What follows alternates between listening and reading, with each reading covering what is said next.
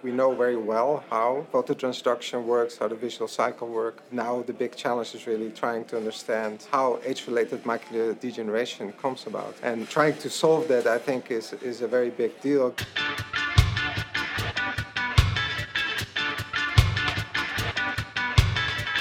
I'm Jane Grogan and I'm a scientist, specifically an immunologist, so someone who studies how the immune system works. One key part of my job as a scientist is to communicate ideas with other scientists and also with people outside of the field. One of the cool things is this podcast allows me to do both. For the past 2 seasons, I've had the privilege to speak to some of the brightest minds in research. But I'm not done yet. This season, I'm going back into the bar to see what my colleagues are doing to research some of the most complex diseases and see what they're up to. So grab your favourite drink, get ready to unlock your science brain, and join us for 2 Scientists Walk Into a Bar. Do you ever think about how your eyes work? No. Not really. I mean, we've studied it at some point. Don't really remember how it works. We did study about it back in the day, but we take it for granted sometimes. I mean, yeah, I remember in biology class we had courses on human anatomy and stuff. Just thinking back on science experiments, I know the white part's made from the same thing as the eggs are made of. Weirdly enough, sometimes I think about what if our eyes get so hot they become hard-boiled eggs.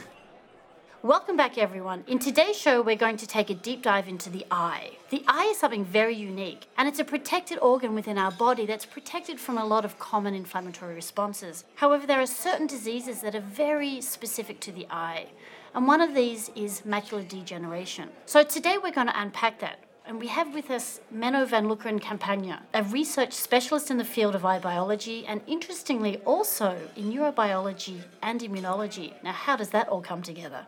Welcome, Menno. Thank you, Jane. I want to start really kind of high level and get a picture of what the eye is. Perhaps you could help describe what the eye is physically. So the eye, lens in the eye is focusing the light on the back of your eye, and the back of your eye is where the retina is, and more specifically the macula. And the macula is extremely important for what we call central vision, and it's also where we have most visual acuity, which means that that's what we use to drive a car or to recognize faces or watch TV. The other part of the eye is the vitreous. The vitreous is its cavity filled with a viscous material to keep the retina to the back, and also to filter the light.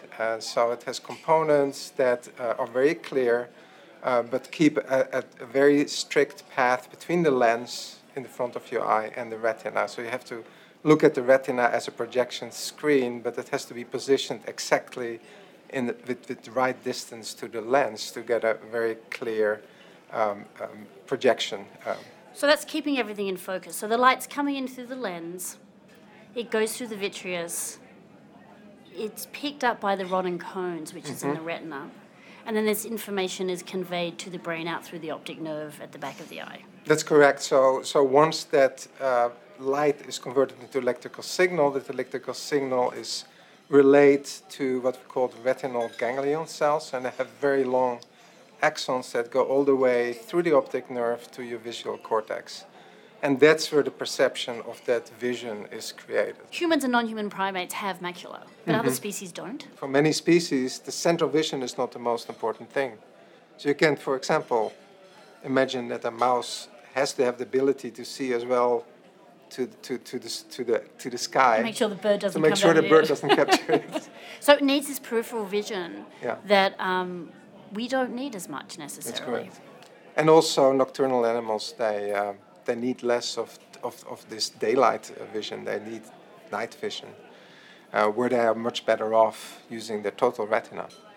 So there is definitely differences between us having this macula and species that don't, and what the requirements are for this vision, what their most important survival tactics are. It's just fascinating that our vision has co-evolved with us as a human species, so that we have central vision. Yes.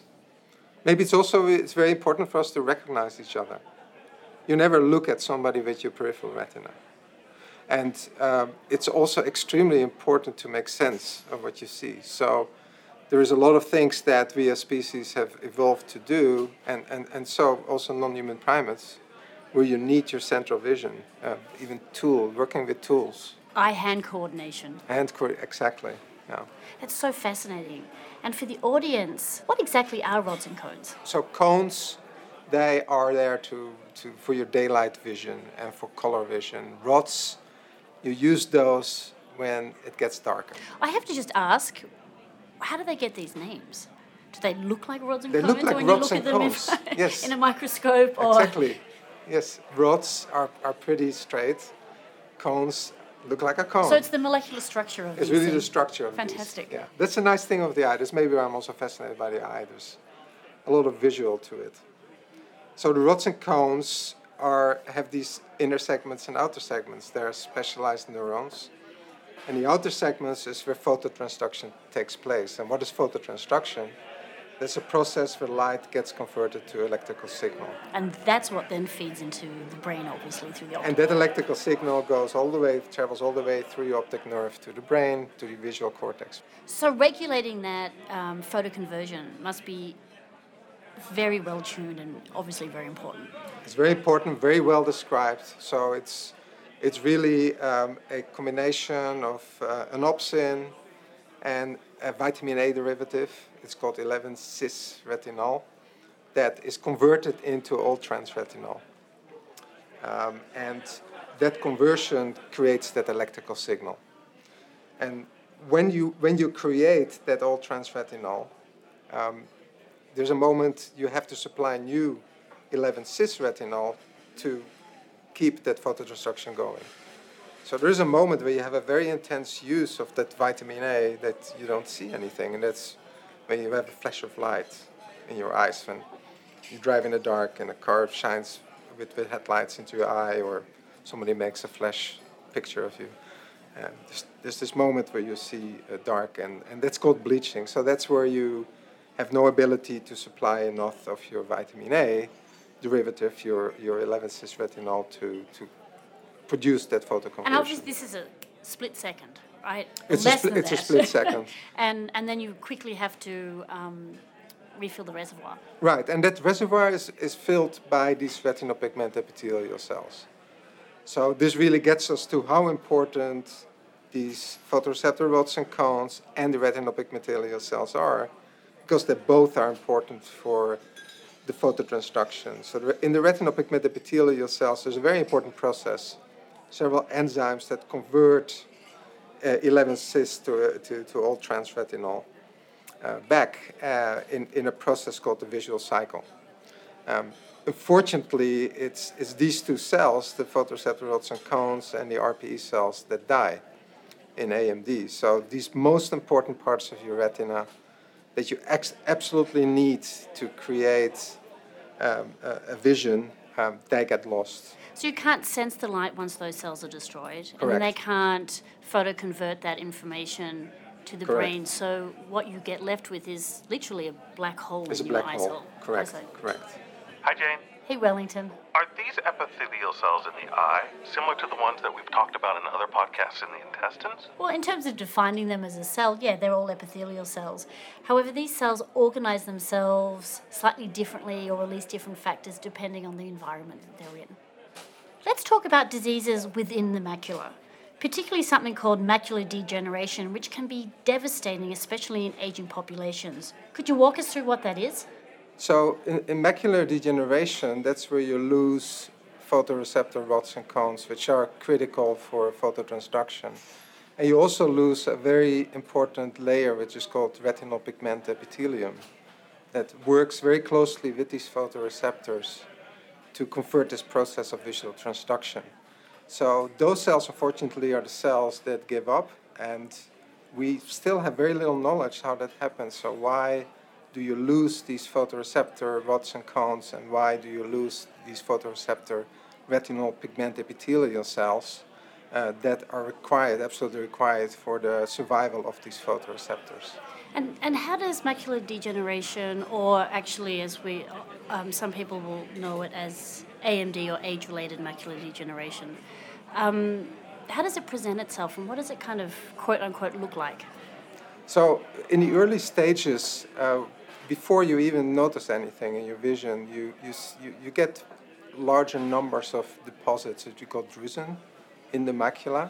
And these drusen are really composed of mostly lipids and proteins, and they form just under these retinal pigment epithelial cells. Do we know how these drusens form? Is it just protein aggregation, or is it driven by certain signals? So we think the drusen is products that are secreted by RPE cells that are not very happy. So the epithelial cells that That's have gone right. through some perturbation. Yes, and the drusen are they tend to grow over time, and they also produce some stress against these RPE cells. So it's part of drusen maybe being toxic to the cells directly, but also part of forming a physical barrier between the retinal pigment epithelial cells and the choroid, which is under the drusen or under the membrane on which the RPE cells lie. It's like layers of an onion, right?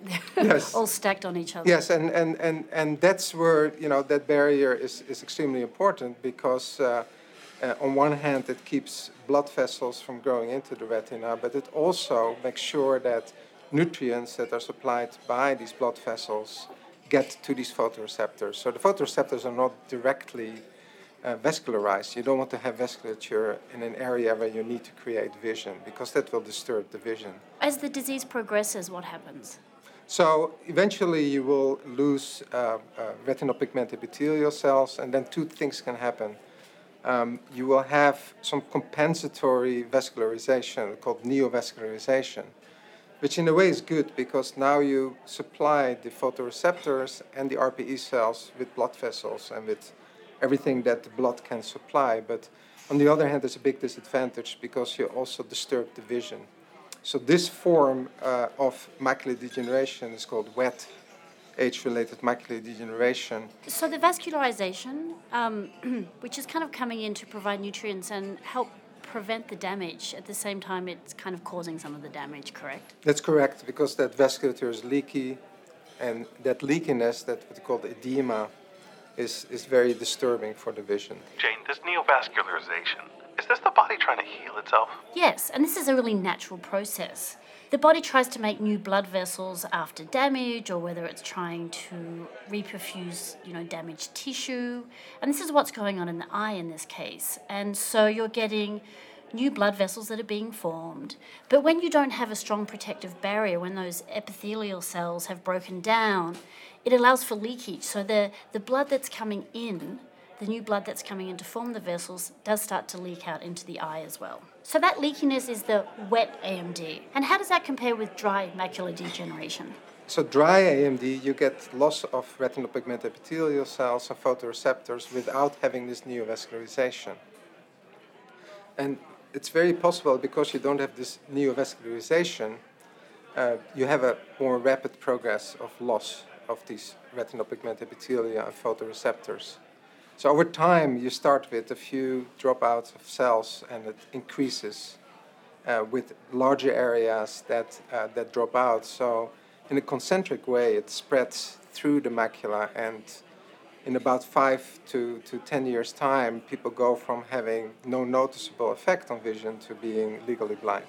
So that's a big problem. That's a great biological description. But for listeners who aren't familiar with the disease, is there a way you can describe what AMD looks like when you have it or when you're developing it? Yeah, so it's a bit more difficult to do it for neovascular AMD because neovascular AMD is a blurred vision. It's like looking through a bottle of water. For geographic atrophy, it's easy to explain. It's really like put two fists in front of your eyes and then try to see. So you have still your peripheral vision to some extent, depending how close you put those fists to your eyes. But in your central vision is lost. So you can't see the center. I'm actually, So you cannot see listeners, I'm the actually center. doing this right now. I'm Yeah, putting a fist you in front cannot of my see the eyes. center. And, yeah, so you just see darkness and then the vision. So recognizing faces is very difficult because you're used to see that with your central vision. Driving a car, you need your central vision. Watching TV, you need your central vision. Watching newspapers, so The quality of life impact quality is of life is huge. big. Yeah. Yeah. So I just want to shift gears and ask you, how do you get the drug into the eye? So currently, the only way we can do this is by injecting it in the eye. So use this very small needle and inject the drug, which so far is an antibody or an antagonist, in the eye. In the eye, behind the eye. It's through the conjunctiva, the white part of your eye, when you look at it, and you inject it in the vitreous. So in that cavity filled with this more like viscous components. And then the drug stays there for about a month, and then you usually have to re-inject. Okay, so that was hard to listen to, Jane. So why do you need to inject it locally, as opposed to other therapeutics where you can just inject it into the blood? Well, we began the show talking about how the eye is unique. And one of the unique aspects of this is a so-called immune-privileged organ. So it has barriers to the immune system because you don't want general inflammation to come in there. You want it to be quiescent as possible, and you don't want to have your vision impaired through inflammation that may cause swelling, for example. And so the result of protecting the eye from the systemic circulation is that you can't inject drugs systemically and have them penetrate the eye. So what's really important for some of these eye treatments is that you need to deliver the drug into that particular organ, in this case, the back of the eye. What's the pathophysiology of macular degeneration?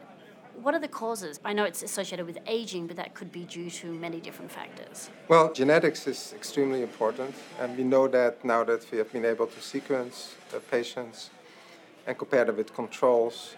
So genetics drives over 50% of the disease, which is quite substantial looking at other diseases. So what do you mean by that? What I mean with that is there's certain genes that are affected, and when you have polymorphisms, so single nucleotides that are changed in these genes, you have a much higher risk of getting AMD. And so far there's about 36 genes that have common polymorphisms that associate with the disease, with the risk of disease. And do these common polymorphisms help you and your colleagues in the field focus your research into certain areas then? Absolutely, because that's the way we can understand the human disease better.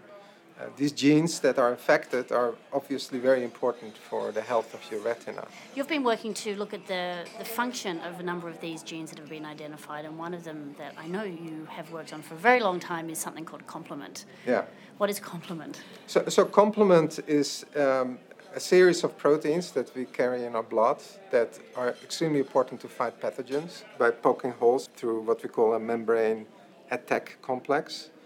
And they also elicit immune system activation. So they bring in immune cells that eat these pathogens, that phagocytose these pathogens. They're kind of like a trigger, a signal that something's going on, and then bring in the army, right? So it's very important that we have complement, because without complement, you will get infections. But you don't want it in the wrong place, like the eye. But if it gets in the wrong place, and in the example I mentioned, when you have neovascularization or you have a break in the blood-retinal barrier, then these neurons get attacked.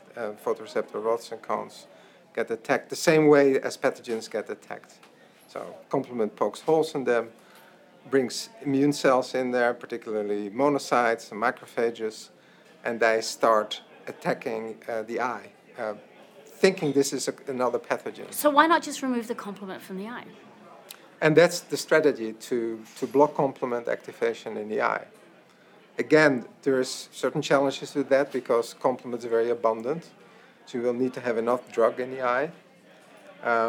You will also have to have that drug at the right place because now you're really looking at the interface of the eye and the blood.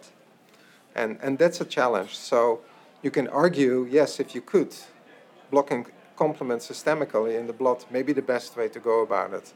But it comes with a safety risk, so we cannot do that. So where is the field going in terms of delivering drugs into the eye with biomedical devices, delivery devices? What's new? Well, there's several things that are being explored right now. One of them is a device. You can plug a device in the eye that you load with your drug, and that device will slowly release the drug over time. So instead of having to come back to the doctor's office every month, now you can give the patient, you can refill that device every half year or every year. The other way is gene therapy. So if you're able to supply a gene that creates a protein that, for example, blocks complement activation, you can put that gene in the eye through a vector, through an adenovirus or adeno-isolated virus. So it's localized to the eye, nowhere else. And then it's localized to the eye. You can give one injection and maybe get out years. And that's been very successful in monogenic diseases, not so much in age-related macular degeneration, but if you have one gene that you want to bring back and restore the system, that's a great way of getting around having to give monthly injections. And of course, monogenic just means it's one gene associated with the disease, Right. as opposed to multiple genes. Yes, correct. The other part where the field is really going is trying to find out, can we approach age-related macular degeneration differently by cell therapy? So when people lose retinal pigment epithelial cells or photoreceptors, can we replace At the them back, yep. by other cells? And there's now clinical trials ongoing with stem cell therapies, clinical trials where they put sheets of retinal pigment epithelial cells back in areas where they got lost. So that's another area I think is really promising, because now you really think about restoring the function. When you treat with therapeutics, you can halt the disease, but you cannot restore what's already lost. Jane, is a monogenic disease easier to treat than one involving multiple genes? In theory, yes, a monogenic disease really is just a disease that occurs because of mutation in a single gene. So if that single gene can be corrected, for example with gene therapy, that would be simpler than a multifactorial, multi-gene disease that has so many different components to it that it becomes complicated to dissect and then target. And in this case, it's not just multiple genes that are out of whack, it's multiple cell types as well. It's also thinking about the retinal pigment epithelial cells, the photoreceptors, as well as the complement and the vascularization that we were talking about earlier. It's very complex. I think the biology of the eye and the, therapeutic treatment of eye disease really points to how I think the field across all different diseases is going in terms of trying to get a drug to somewhere that's diseased very specifically and not have any other toxic effects systemically. Yes. And ophthalmology is a great area to do that, because you can see what you're doing. You can, with a slit lamp, look in the back of your eye and see how your therapy works. You can do surgery to find out if your cells are growing in the right direction and cover the right patch that has lost cells.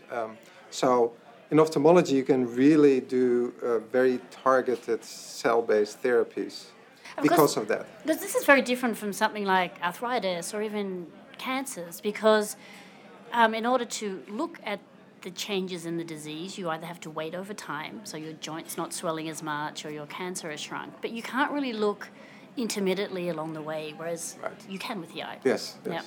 So that's, I think, why cell-based therapies and also gene therapies are taking off in the ophthalmology space. So it's a really exciting area to be working in. I really want to go back to your story. How did you end up working in the eye? Because I know you actually know you as an immunologist, right, when you first started working on complement. But you didn't start there. How did you decide to get into science, and where did you start? Well, my training was in neurobiology, and I've been fascinated with neurons. Then when I came to the immunology department, we discovered a new complement inhibitor.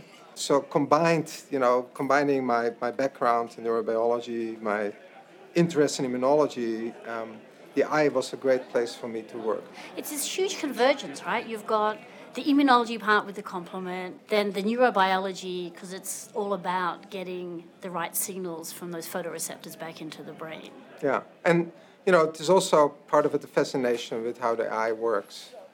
And it's such a well-organized system, and as I mentioned, I think we know very well how phototransduction works, how the visual cycle works.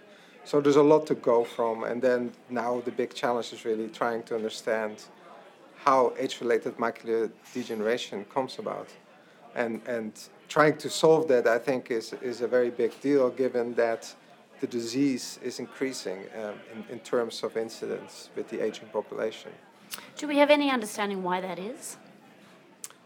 It's increasing because our lifespan is getting longer. So we have a higher, the risk increases with age. hence the name. So above 60, you get 30% chance that you get retinal degeneration, especially when you have the genetic factors against you, working against you. Which increases the risk. And over 80, it is exponentially increased. So that's really the reason why it becomes such a big problem. How do you and how does the field study it when the human is the only place where the disease manifests itself? Well, it's really the best way to study the disease is to study human disease and study it in humans. And I think what has been a tremendous and still is a development is the imaging. So as I said, you can get access with imaging modalities to the retina. Like optical coherence tomography is a way you can see all the layers of the retina and find out what happens over time. It's non-invasive. And those imaging technologies and also fluorescein angiography, where you can fill the vasculature with a dye and you can now visualize those. They're very important in understanding the disease because they tell you exactly where the problems are and how they develop over time. And I think that together with the human genetics, which has also been a recent development, it's only the last 10 years that we start understanding the genetics of age-related macular degeneration. If you combine these developments in imaging with a better understanding of the human genetics, you can start understanding the disease better and start understanding what are your targets and how do you go about targeting. Do you need to increase or decrease certain pathways? So the last 10, 20 years have been like logarithmic in terms of Absolutely. the understanding of the disease. Yeah. Where do we go from here? Where do you in the field go from here? Well, where I would go and where my lab goes is really trying to understand the genetics better.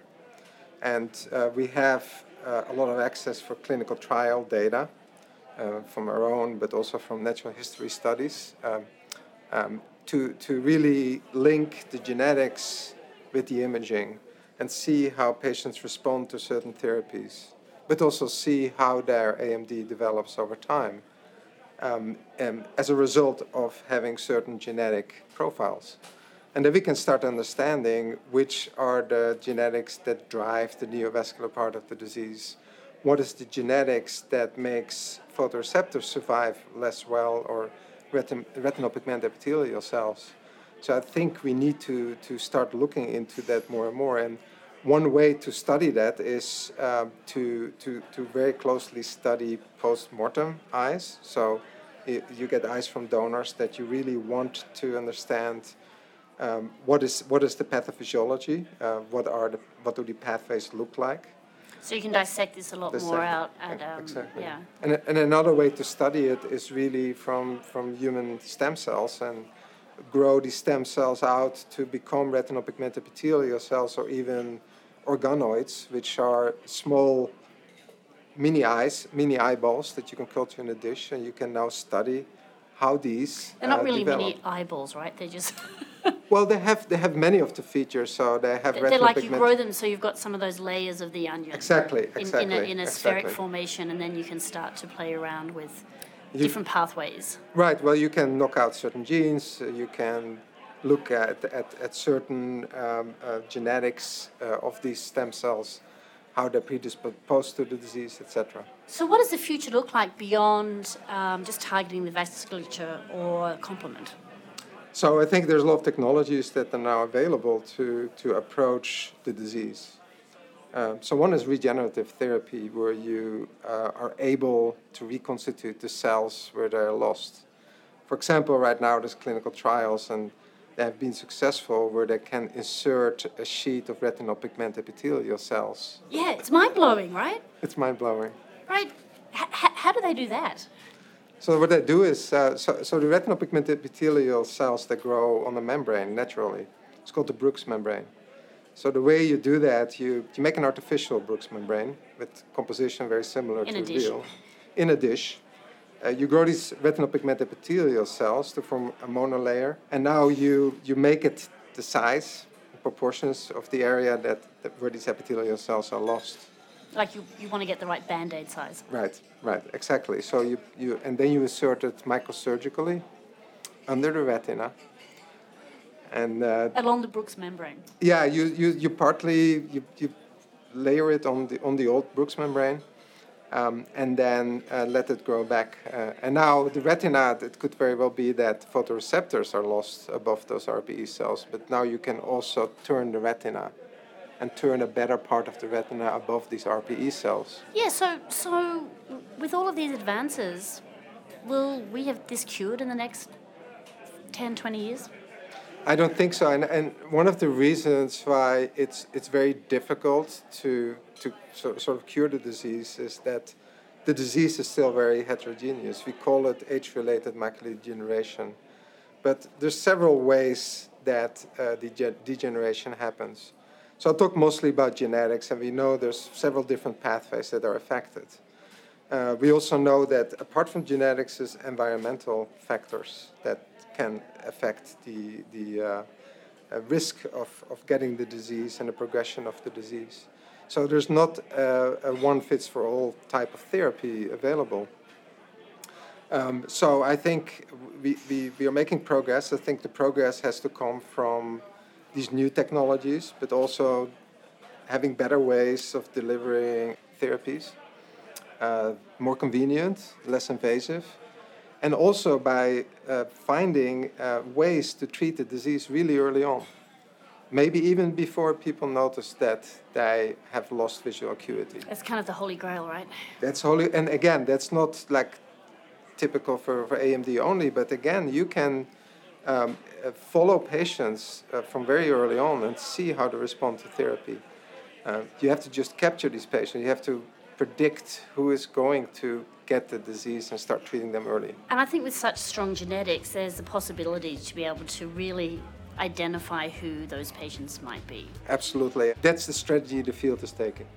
So, Menno, it's been such a delight talking with you today. It makes me want to go and retrain as an eye surgeon. Thank you so much for talking with us, and good luck with the rest of your research. You're welcome, and it was a pleasure. Well, you've all been listening with your ears, but now I know you're thinking about your eyes. I certainly am. I think it's really fascinating, certainly as an immunologist, when you think about how the immune system is attacking something that should be immune privileged, and in this case that's the eye, and how an understanding of eye and vision and inflammatory pathways and genetics together can help us understand a new disease and come up with new therapeutics. Which means for me, I think I better get back into the lab. And in the meantime, please keep telling your science fans about us, like us on Facebook and Twitter, download the podcast from your favorite podcast app, and rate us on iTunes. Thanks for listening, and now for me, it's back to the lab.